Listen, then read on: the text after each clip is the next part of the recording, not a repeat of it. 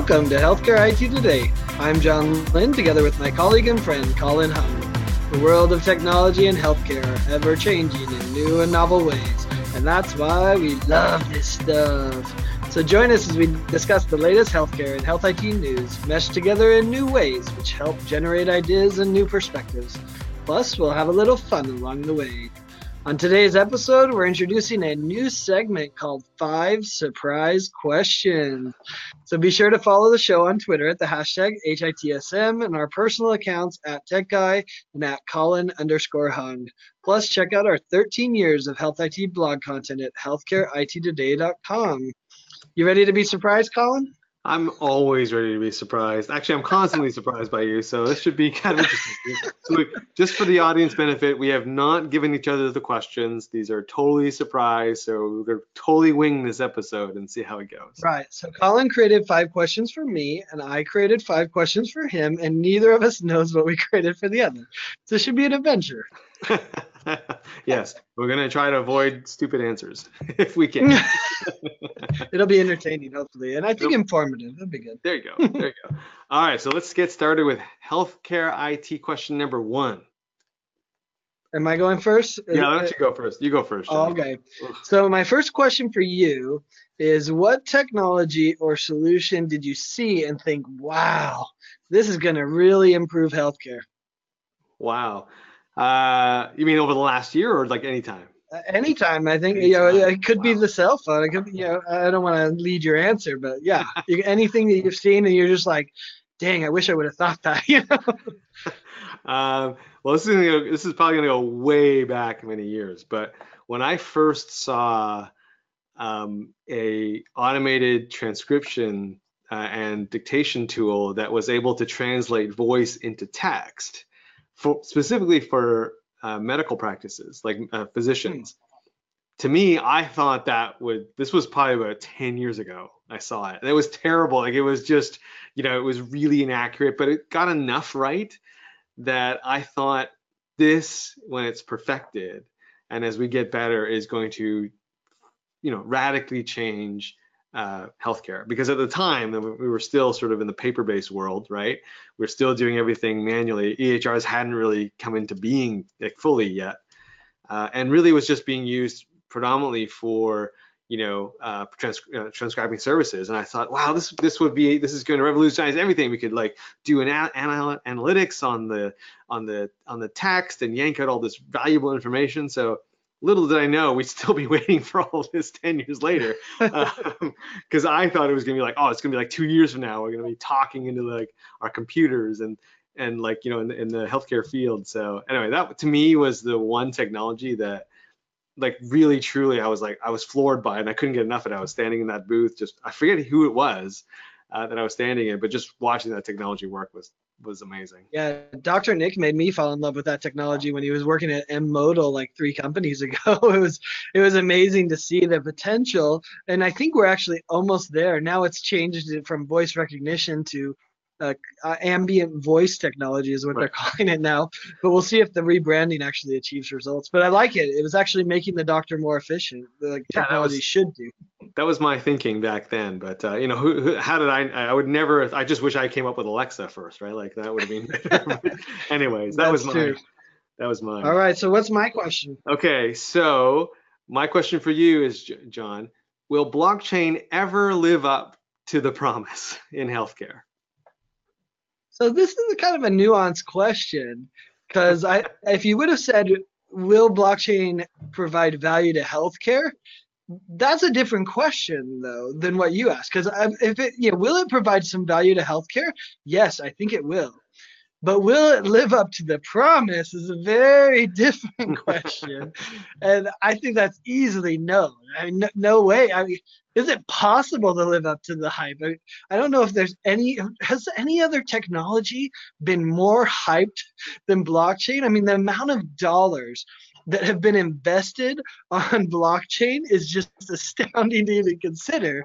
You put blockchain in your deck and you got money, it's felt like. So, it's impossible for it to live up to that, but I do think it will provide very narrow slices of value in credentialing credentialing and trust between partners and a few things like that. But no way, it lives up to the hype. It's funny. I mean, who knows, right? The jury's still out. We still might see some value, but I almost equate, blockchain today to where neural networks were like in the years past, where maybe one day it'll become the foundation for something else. Like neural networks became the foundation for what we now call AI, but no one implements a neural net, right? Like no one says, "Oh, I'm going to implement a neural net today," or "I have a neural net company," and yet, the same thing I see happening with blockchain. You add, like you said, you add blockchain to your deck today, and you're still getting attention. But I think the shine has come off because we haven't really seen a lot of practical, blockbuster type of applications based on blockchain yet. So, at least in healthcare. So, yeah, I wrote the question on purpose because you're right. I'm with you. I think it'll provide some value at some point, but whether it lives up, I don't think it's going to live up to this hype. Yep. Cool. So the next one is the fun question. So here's the fun question for you. You've traveled all over. I mean, in your career, and even as now working with healthcare, so you go to conferences. You've traveled all over. You should have status on everyone permanently for lifetime. But and you're always eating out. So my question for you is, what's the best meal you've ever eaten? Wow, what is the best meal I've ever eaten? Okay, well, on the road, there's one, and this is gonna sound so funny, but the best meal I ever ate was at Fogo de Chao. Oh, wow, this is surprising. It's delicious, man. At Fogo de Chao in Atlanta. So it was the first time I'd ever been to a restaurant like that. Never even heard of it. And I was with a small company then, and there were three of us that were just on this at this conference. And we were staying at a hotel that was sort of like next to it. And so we could smell it, right? And it's like, oh, we should go to this place. None of the three of us knew what a Brazilian steakhouse was. We just thought it was thought it was like Ruth's Chris or something, right? Yeah, get a steak, get some potatoes. Yeah, exactly. That's what we thought it was. And so we got there at like 8 o'clock. Because after we finished the client or the conference, it was late. We went there and they couldn't seat us. They said they couldn't seat us until 9:30. And so we said, okay, we'll come back. So we didn't even sit around to see what it was like. We went somewhere to get a drink, came back, and then we got there and we're like, what's going on? So it was our first exposure to that, where they come and slice off the beef. And I'm not kidding, John. We stayed there from like 9:30 and we closed the place at midnight. Like we were there for 3 hours and we never stopped. They just kept bringing stuff over.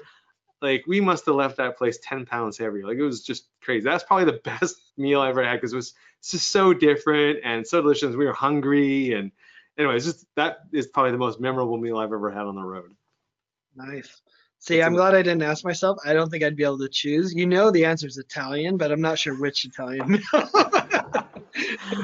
Okay. Well, actually, so my question is very similar to the one you just asked me, but you've traveled around as well, both locally in the U.S. and internationally. And I know, of course, you love Italy and Italian food, but what is the one city, other than the one where you live, that you would actually live in? What's your second city that said you would go, I would live there? Man.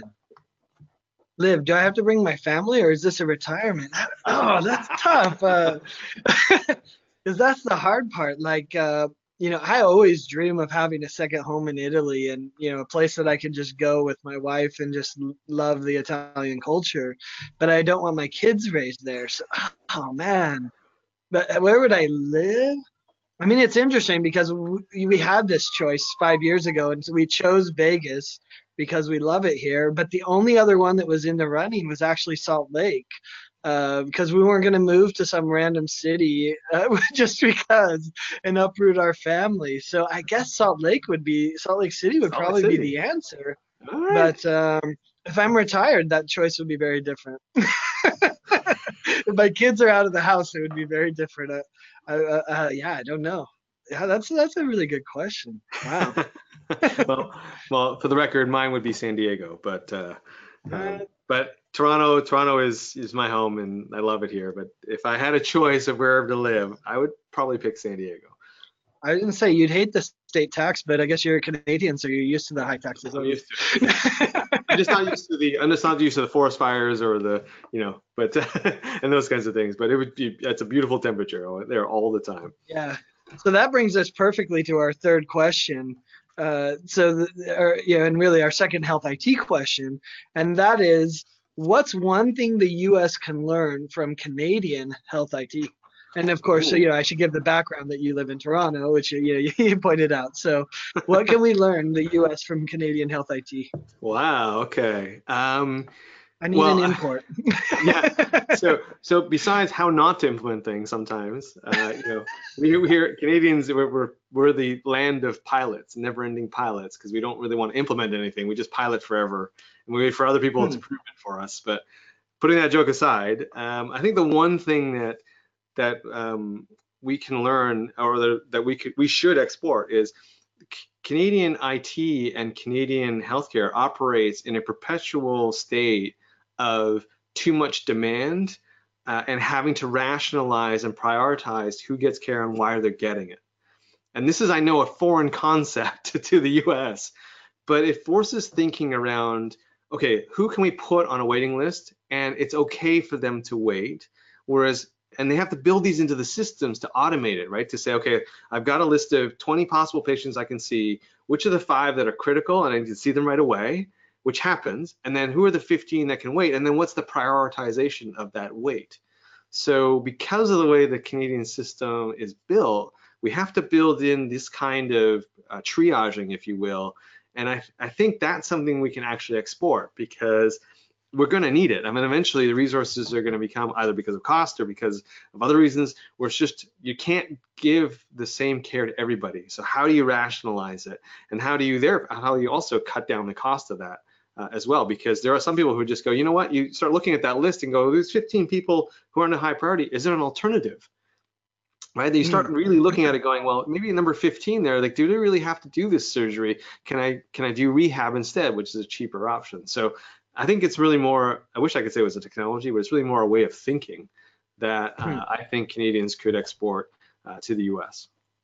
Well, technology enables it, and it is interesting. I mean, that's the argument many people use for Medicare for All and why we don't want it in the U.S. So it's interesting you use it as an advantage, and it definitely, I think the only way to do it at scale is with technology and the data. It does come with a price. I mean, don't be wrong, we pay high taxes, of course, but it also comes with the price of, yes, we can't get care exactly when we need it, non-elective. Like, well, sorry, when it's not critical, right? When it's critical care, you get it, but when it's not critical, yeah. Okay, so my question for you, John, now that we have this mountain of data in healthcare, which is the piece of data that you keep saying we should use, or you believe we should be using, but no one is? Piece of data that we should use that no one is.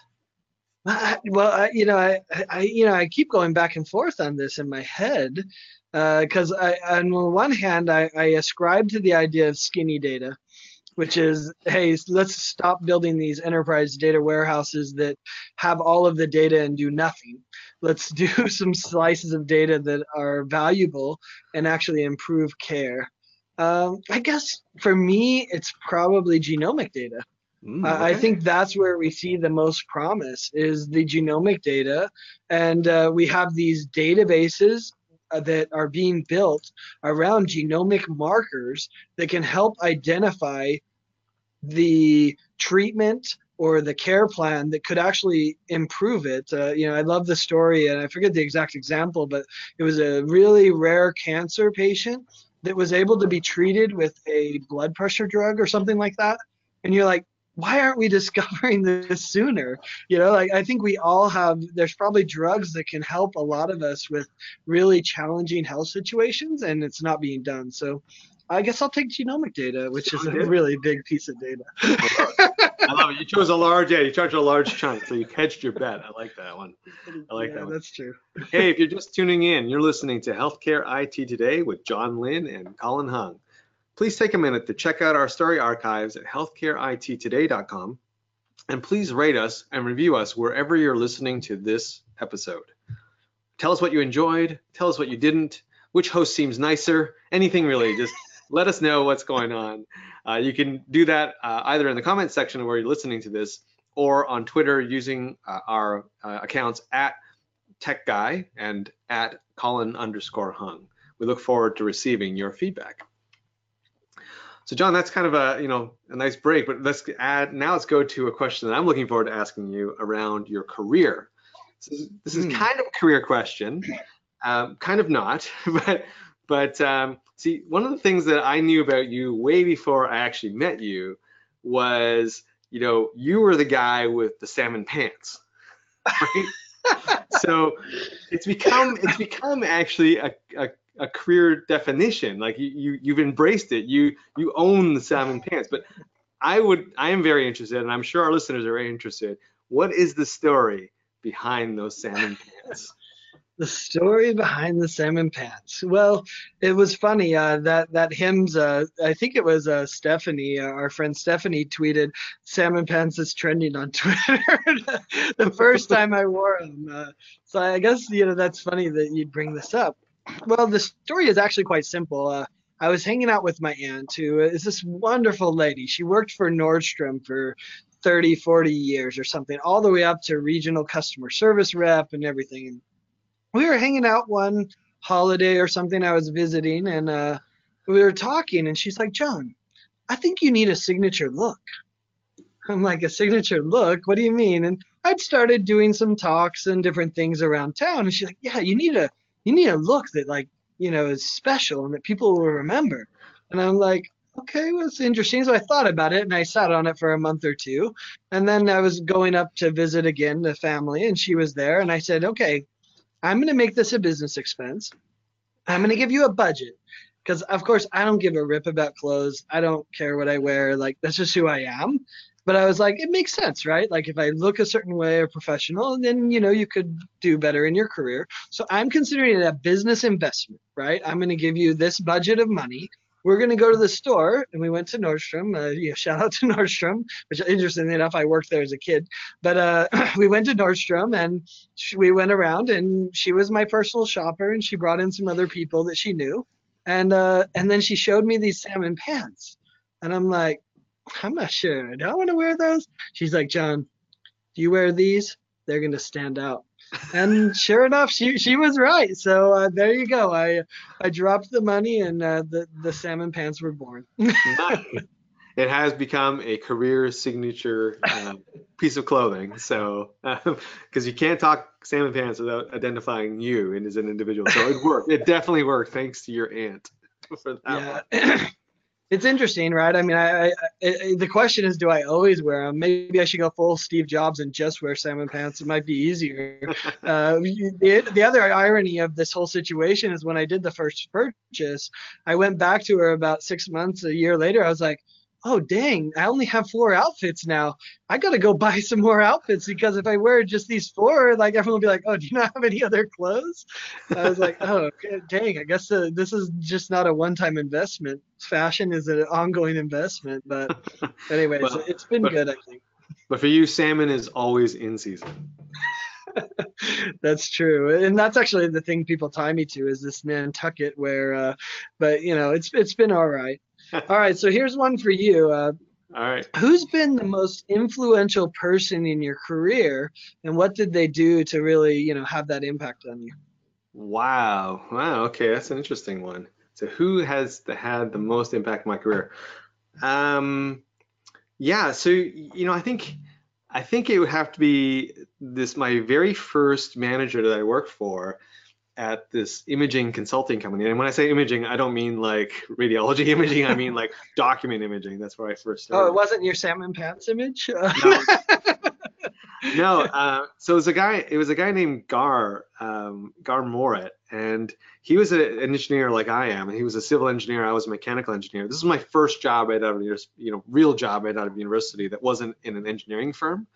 And an engineering firm, you typically work 9 to 5. It was unionized, so like 5 o'clock came around, like basically it was a ghost town, right? Like it was just, and so I had never really been exposed to that sort of entrepreneurial world.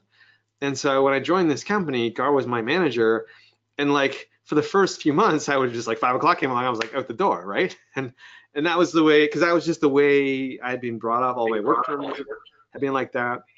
And so he sat me down one day and just had a chat about like what I wanted to do, where I was going, and basically he just basically set me straight and said, hey, listen, you want to be a 9 to 5 person, doing this isn't for you. Being in tech isn't for you. And this is how people behave. And he was really nice about it. He was just telling me it. And then he also taught me a lot about his career and how he went from, all these different areas. He was a developer, and then he was, a salesperson. And so he was, through the years I was there, he was just a great mentor, and just was able to, tell me or teach me a lot of things just from his own career, which some of the lessons I still take today. So I'd have to say him in terms of my career growth. Different answer if you'd asked me around healthcare, but just in that one, it's definitely, I remember a lot of what he taught me the most. That's awesome.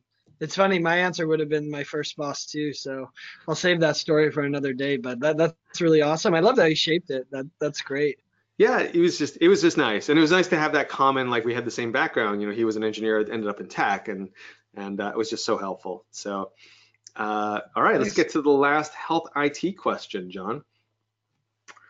Sounds great. This one's kind of a fun one too for you, but so over the years we've had some colorful characters in healthcare, and some colorful companies. So we've had, of course, Jonathan Bush, former CEO and founder of Athena Health. We've had, the whole Theranos situation. And then, of course, last year, we had recently the Google Ascension story break, and all the fuss that was made about that. So what or who would you like to see going forward to be sort of that lightning rod, that interesting person, interesting story? Like, if you were to build somebody, who would it be? Like, what would you mix and match? What kind of a story would you want to be in 2020 to be that sort of definitive healthcare story? Well, I mean, I guess I could take it a lot of ways. Interestingly, I always define Jonathan Bush as the best interview in health IT, because you literally have no clue what's going to come out of his mouth, and that makes for an exciting interview. But I'm not sure that's what I want for my healthcare, or my company. I guess I would probably. So do you want an individual person, or do you want the attributes? Give me the attributes. Make the attributes. Like, what would? So the attributes I want from a CEO, man, I guess, Jonathan Bush is the epitome of some of those attributes, because what he had that was so appreciated by many of us was he was brave, and he wasn't afraid to go against convention. And even though he often was bombastic and even edged on the line of some of the many Me Too subjects, and he could be abusive from what I heard. I never saw it myself. From a boss perspective, what I loved about him and the character and attribute I would want from that leader is someone that's brave enough to say the things that we're all thinking, but we're afraid to say, or that we didn't know how to articulate, which was one of my favorite characteristics of Jonathan Bush, is he could articulate what all of us realized but didn't know how to say. And so that's, I think, a powerful attribute of a leader, is being able to take a complex system like healthcare and dumb it down into something really simple. Interesting enough, my brother is very much like this. He can take any situation, a challenging situation in the family or a challenging situation politically, and he can dumb it down to the 2 or 3 things that really matter. He said, well, it seems really simple to me. These are the 3 things that matter. Just evaluate those, and then you'll know the answer. And so, someone that can do that is just extraordinary. And to me, that's what we need in healthcare, because if you want to complicate something in healthcare, you can. And so you need a real leader that's visionary, that can say, no, throw out all the complication. These are the 3 things that matter. Let's do them, or let's make decisions based on those 3 things, and we'll have something effective. So yeah, shout out to my brother. Nicely done. Nicely done. Cool. So the last one for you is, and this will be interesting. I don't know if you're Canadian enough to do this one, but What's the most annoying thing you hear over and over again about health IT, and you're just sick of hearing it? Oh, wow. Are you brave enough to share? Yeah. Okay, so I'll give you two answers. So from people who aren't in healthcare, there is one thing I hear about healthcare from people who aren't in the business that I hear over and over again, and it's just clearly, it's annoying because clearly you don't know anything about healthcare. And that is, I hear all the time, well, just cut everyone's salary. Like, that's the way to cut the cost out of healthcare. You're paying everyone too much. Like, that's like, because all they see is that list of doctors and how much they make, and they hear the CEO of the hospitals are making this much, so they think it's a people problem, right? They just think that, oh, if you just cut people's salaries, all of healthcare's costs will be solved. I hear this actually from a lot of my friends who aren't in healthcare to go, actually, that's part of the reason why healthcare costs so much. So that's sort of on the Interesting. non-healthcare. What about side. the health IT side? So the healthcare IT side, the one thing I am starting to get a little bit tired of hearing is the whole non-usability of EHRs.